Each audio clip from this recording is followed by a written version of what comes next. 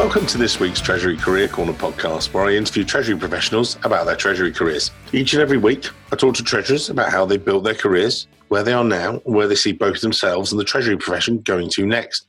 In this week's show, joined by Steve Harper, General Manager, Treasury Europe at Nidec Europe. Now, some people might not know Nidec. Nidec are an integrated sales company based in the Netherlands, comprising Nidec Servo, Techno Motor, basically centered around communications, home appliances, industrial equipment. So, sort of a specific niche group, as it were, but very international and everything else. I'm actually going to get Steve, as usual, to explain a bit more about Nidec later. Steve and I have known each other for many years. We were just talking before the show, and I've spoken a couple of days ago. A lot of the guys I interview on the show, in the US, for instance, they'll start out in banking and they'll make a move into corporate treasury, discover it through their clients and so forth. A lot of UK and European guys tend not to. They go straight into corporate treasury or accidentally move into it and stuff. Steve's slightly unusual in that regard. He started off in banking treasury, or banking rather, in the UK, before discovering the wonderful world of treasury. Steve, as always, enough from me. Perhaps explain how you started off your career, if you would, and then let's go all the way through to now. Over to you, sir. Yeah, thanks, Mike.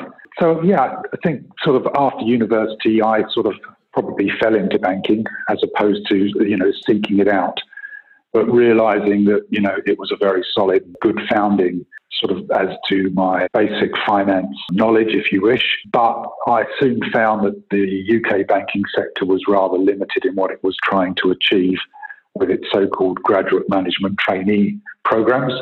And so I moved across through a number of American banks and then through into American bank commodity houses. So when you find yourself in that situation in the early 90s, it was a relatively dangerous place to be. But having sort of gleaned a fairly wide experience through the sector, I actually decided to move into corporate. And I made a very strong commitment to myself to move abroad. That being said, I jumped in a car, and back then I took the ferry and I went to Europe, and I sought out what I hoped would be a viable opportunity. That was, back in the day, that was Merck Sharp and Dohme, MSD. They were based in Belgium and then subsequently in the Netherlands. And I worked for them for a number of years. And why, European, just jump in there, just because, again, that's quite unusual. A lot of UK Treasury folks will pursue their Treasury career as they can do all the way through and stay within UK groups and things. And again, this was back in the 90s, so there was early days of Treasury International, per se. What was that drive for you? Was it just something a bit of a wanderlust, or what was the situation there? No, it wasn't that exactly. We could talk about this all day, but UK treasuries back in the day were very much cash, FX, and debt. Yeah. So they were, I wouldn't say they were ivory tower, but they were somewhat staid, and they were somewhat sort of financially regulated, more a subset of a generic finance function. And what you had on the European continent was the first sprouts, if you like, of treasury that actually required a treasurer to spread his wings somewhat wider, to get involved into things that were outside of the three basic pillars of generic corporate treasury. And by that, I mean project financing, I mean working capital enhancement, I mean a lot of greenfield development, as a number of the European operations were seeking lower cost blue-collar input into their manufacturing. So I probably was one of the early adopters, if you like. And you might ask me why I would then leave someone like MSD, and I can answer that very simply. I left MSD because my learning curve was becoming somewhat one-sided. Merck Sharp and Dohme, being in pharmaceuticals, are an incredibly profitable company. And so much of my treasury skills that were being developed were on the positive cash side. And I thought that in order to make myself a more rounded individual, I needed to go and work for somebody who desperately needed money as opposed to somebody who had a lot of money. So that sort of took me down to the Flextronics of this world, probably one of the biggest companies that nobody's ever heard of. Yes. That is an outsourced manufacturer and works on 1 and 1.5% margin, making electronic equipment for everybody else around the globe. And that involves, serious, complex funding strategies. It involves working capital management. It involves new efficiencies. And those efficiencies sort of take you across the border from pure finance into what I would call financial operations. Mm. And indeed, one of the first things I noticed at that point in time was that I no longer had an office. So I stopped working in an office and I actually moved myself and sat on the factory floor, because my boss, the CFO at the time, would always be very fond of telling me that if I couldn't see where the excess and obsolete was inside the factory, then I couldn't actually see where my cash was. And as the treasurer, that was my problem. So having done Flextronics, and Flextronics being a truly global company, so I was a part of moving operations from Ireland to the Czech Republic, from Austria to Hungary, from Sweden to Poland, ultimately from Hungary to the Ukraine. This also transpired that we were moving from Japan to China. We were taking a lot of European operations down into Malaysia. And indeed, we were moving operations from the likes of California across into Mexico. Mm-hmm. And that meant that I was traveling 90% of the time. I had offices around the globe because we were always trying to apply best practices wherever we learned them to our other factories. And as such, the company sort of profited from that very flexible workspace allowance that it gave its employees. And with that international exposure, if you like, you're meeting these, so, and again, for the listeners, Flextronics, you're headquartered in Vienna, but we're covering California, you're doing China and stuff. How are you finding the differences in attitudes towards treasury and, towards finance, and sort of what was it like with that international? Because you were truly, traveling the globe.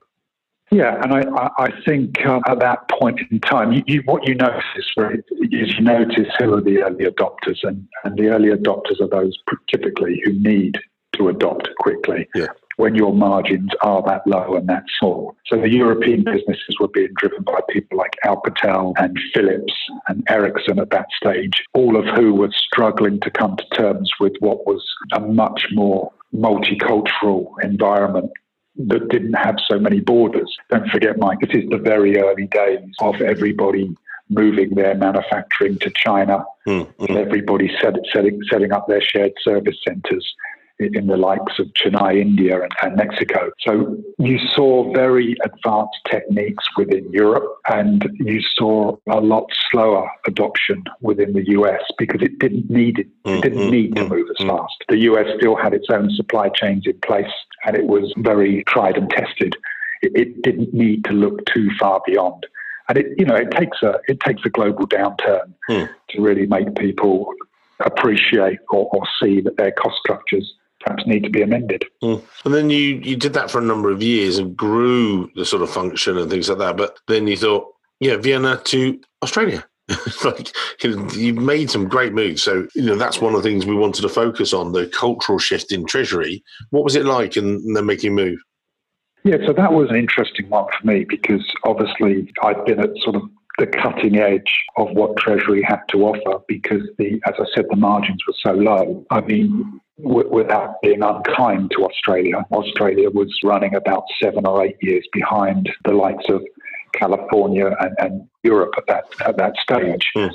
And I was asked to go down there to the world's largest packaging company. And Australia is a huge continent by itself, but it still was looking very much at Australian customers. It had 4 banks that were all A-rated. It was safe, it was rich, and it was somewhat stagnant. Now, ultimately, if you're going to remain more than just one of the shining lights of the Australian pension funds, you need to move and adapt. And one of the things I needed to do was to take what Australia had, effectively move it to Europe to create a European Treasury Centre so that the changing dynamics of the business had the infrastructure there to cope with it when it arrived.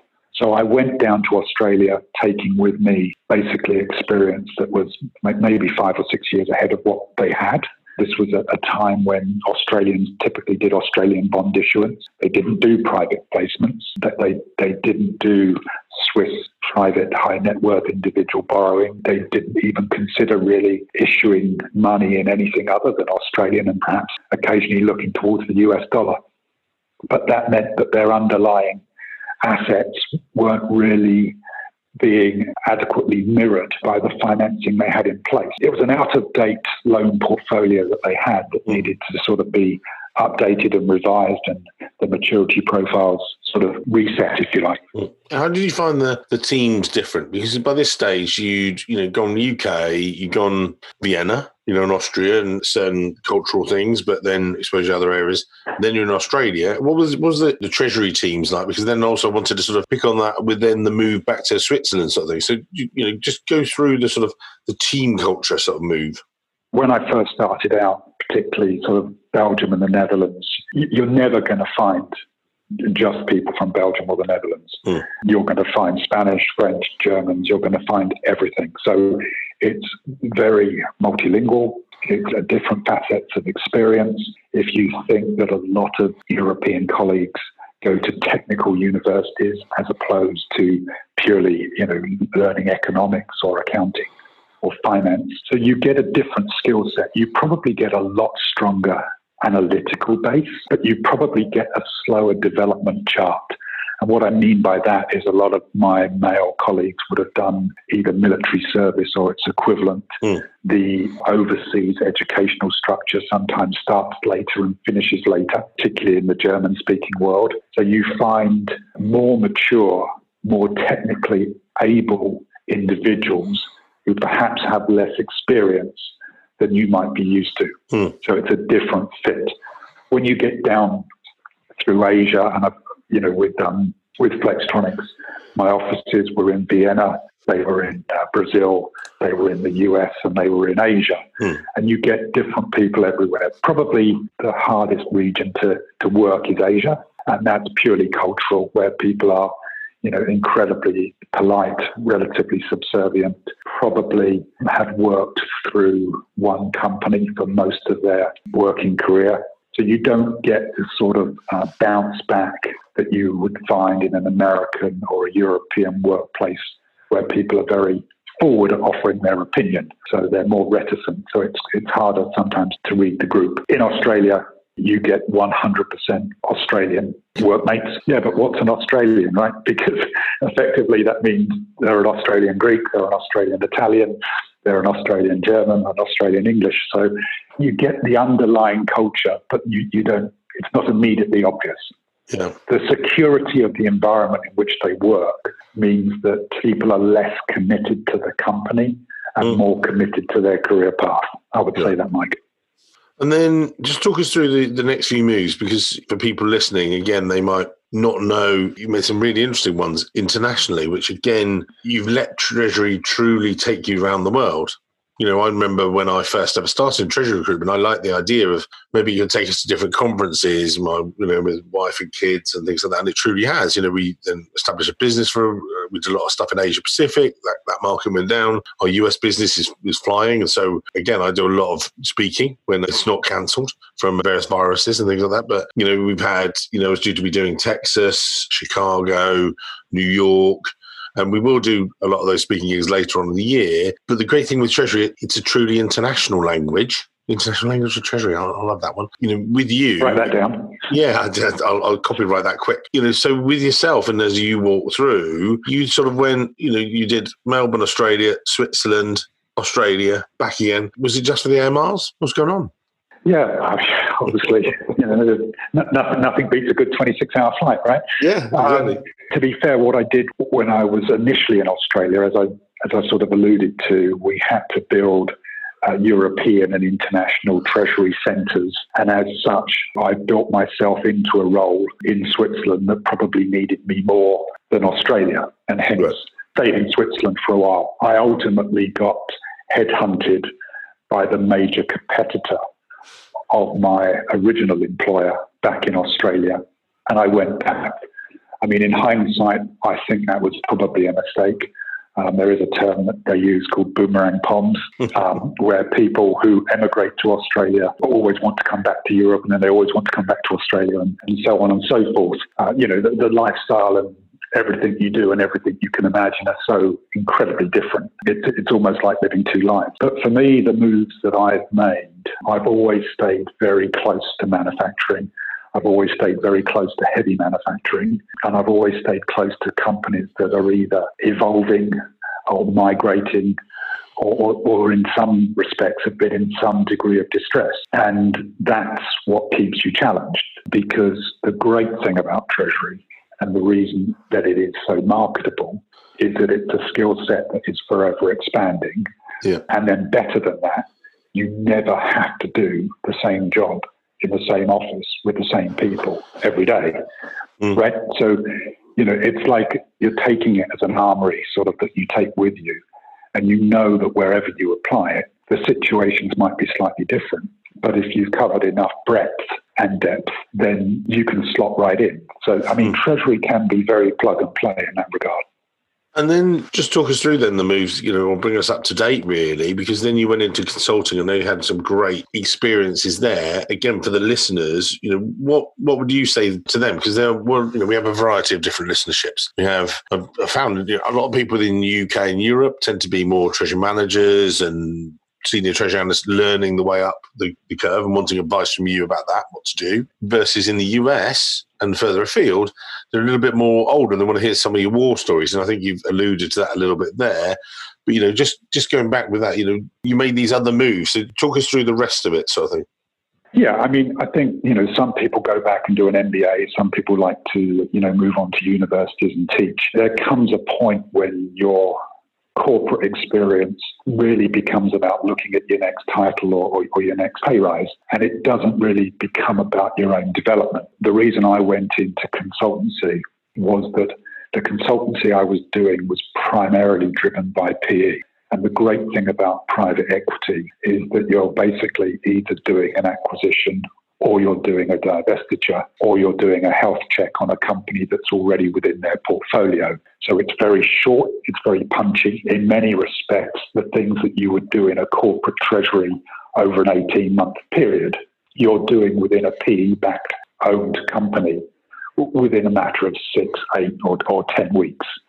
So it really sort of reinvigorates and refocuses as to what is truly important if you're going to strip down and run with or divest from huge corporations, those parts of the business that are non-core, but in effect are still very big and very interesting in their own right.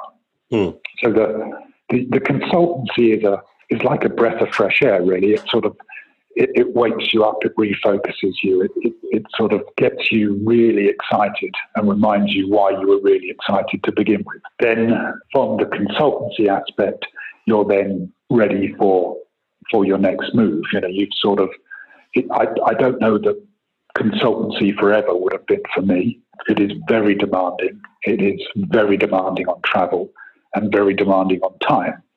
So, there's a lot of 20-hour days. And there's a lot of time, when you're 6 or 7 weeks away from the family, just because you're working on a project timeline. What I've done most recently is I've come to the Netherlands, which is a great place to work, irrespective from wherever you come from or whatever nationality you are. It's very liberal and it's very embracing.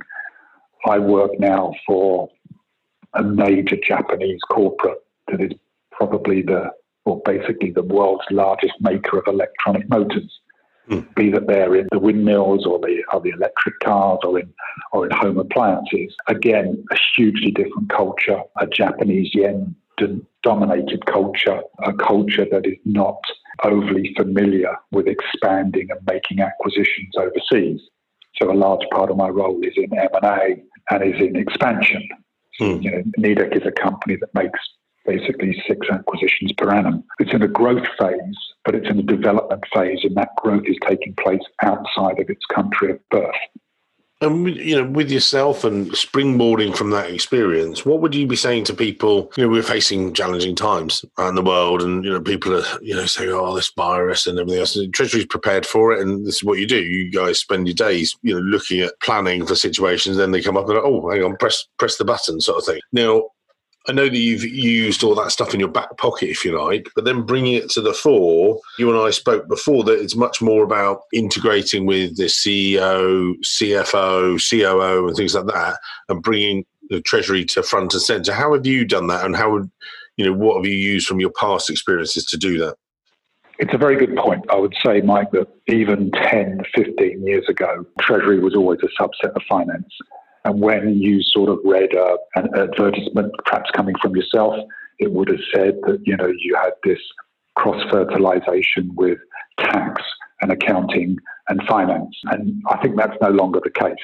I think very much now my cross-fertilization, to use a term I don't really like, but it's with procurement. It's certainly within sales. It's certainly within inventory management. And I think that the corporate treasurer has become a corporate crossover into operations. I mean, if you look at where, it's very hard to find an area now where you can really make a huge difference. Now, once upon a time, it would have been securitizations. It might even have been receivables factoring. Now people look at the supply side. Everyone's very concerned with the supply chain. Everyone's very concerned with inventory management. A lot of the accounting changes have made some of the more exotic solutions a little more unpalatable. So you really have to work with, the guys in departments that you once might never have thought about visiting in order to get Treasury up to date. I look at excess and obsolete inventory numbers. I look at inventory turns. I look at inventory breakdown as to whether or not it's raw material, work in progress, or finished goods. I look at logistics. And when and that all brings in commodities, so commodities are a much, much bigger part of the Treasury portfolio than it ever used to be. There's very few things that are manufactured out there that don't have copper, zinc, or aluminium in them. There's a lot of people looking at their footprint. So, whether or not transportation costs are something that you should be taking into account. And ultimately, when you're in manufacturing, I think that people look at you now as to the footprint that you leave.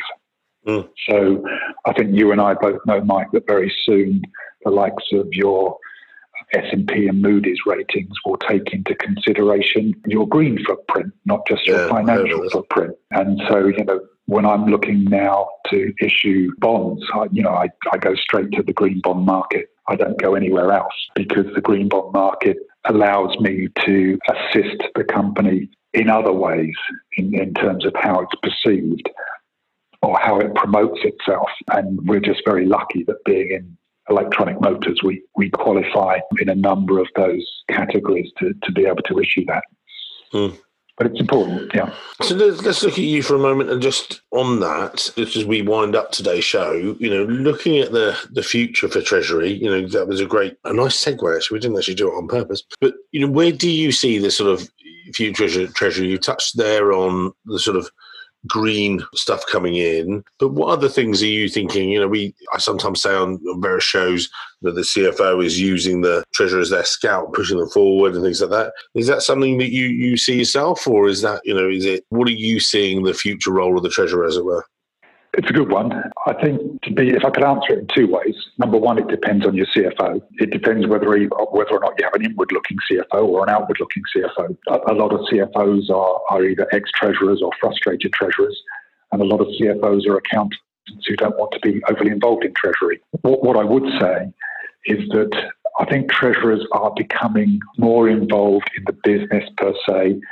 A really good example of that would be customer contracts and supplier contracts. Once upon a time, they would have just passed you by. Yeah. But now, of course, you're looking for embedded derivatives. Mm-hmm. You're looking for whether or not you're purchasing in the right currency. Are you moving the foreign exchange exposure to the level or to the counterparty who's best able to cope with it? Mm. So you think it's very normal that you're charging your suppliers in dollars. well, if you charge them in renminbi, would it be a more advantageous price to you? Would it remove some of the pressure of the foreign exchange exposure on the supply chain? So you're becoming much more integral. The customers you take on, the suppliers you take on, the supply chains that you're building. And I think that's a good thing, because we may as well be blatantly honest, Mike. And I would say that, what used to be the three pillars of treasury, cash, FX, and debt, they're not that complicated. If you learn them, you know them. Yeah. And the interest factor that surrounds them, albeit you might be implementing a new treasury management system, or you might be managing a very large risk portfolio, and those would be specific treasurers. I think the widening of the remit into the business is good. And I do think that you'll find yourself, as you move forward, a much more of a link pin, almost a link pin between a CFO and a COO. And that probably, if we're going to approach an end to this conversation, makes a much more attractive future for what is deemed to be a corporate treasurer.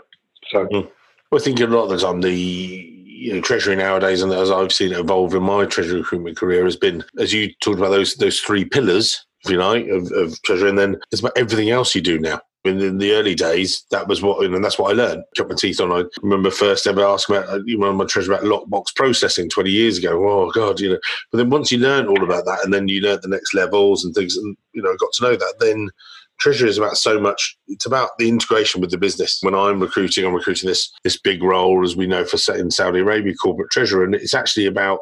There's a lot of assumed, we know that person is going to be a complete subject expert. They're going to know all those different areas. That's already a tick in the box. That's by the time you've been 20 years in it, they assume you've been around the block and you've got the progression. It's all about everything else. And, bringing that into the sort of to close today's show, if someone looks at your LinkedIn profile and they say, do you know what, I want to have a similar background to Steve, I want to do something like that, or follow, take it around the world, what are the tips you would give them? And again, we'll put your LinkedIn profile in the show notes. What tips would you give to people? I would say, firstly, I think I would follow your desire to learn. I would say there's an old adage, right? If you're under 40 and you don't move every 4 years, you're crazy. If you're over 40 and you move every 4 years, you're crazy. But I don't quite buy it. I think industry, jurisdictional, social experience. At the end of the day, a good treasurer is all about breadth and depth, right? And it's being supremely flexible. And even if you're doing a very similar remit, you will do it very differently in different places around the globe. You'll know when to stop. And funny enough, as you know, Mike, there aren't many people who carry on in treasury as long as the likes of you and I. And that's because if you're getting it right, you'll still love it and you'll still stay in it. I'm almost saying that if you get it wrong, you'll move on, you'll graduate, you'll cross over into something else. And that's fine too. A lot of people like to move into FP&A. A lot of people like to become a CFO. But I honestly think that if you want to stay away from the pure accounting side, then I think Treasury probably offers you a much more interesting career. And I've never been limited by borders. I only go where the job is. I only go where the most interest is. I think that's exactly right. And I totally agree with you. And actually, it's funny. I think you can use treasury as that springboard, if you like, can't you? And it certainly springboarded your career into all different countries and different roles and different things like that. And I think anyone who's in it now and thinks, actually, I could go to explore those other areas. You might come back to treasury one day, but it's certainly, if you're in more limited fields, you just become a specialist. Whereas specialist treasury 20 years ago, I'd expect people to finish as treasurers. Now I don't anymore. I see so many people that sort of on LinkedIn profiles, they sort of update themselves, they move to this, or they move to general management, or they're off to this, new exciting adventure. And I think that's so much better for the profession as well. So I wouldn't be at all surprised if 50% of treasurers following the route that I would follow today find themselves in more generic corporate management, but very possibly it won't be in financial management. It will be running the business. And 20 years ago, that would never happen. I never saw that at all. And, when I first started treasury recruitment. So now you're entirely correct. So Steve, thank you, sir. Great words from there, Steve, there. We'll put his details in there. You'll have some show notes. Great talk through his international career. Thanks for your time today, sir. You're more than welcome, Mike. Anytime. Take it easy. Thanks, sir.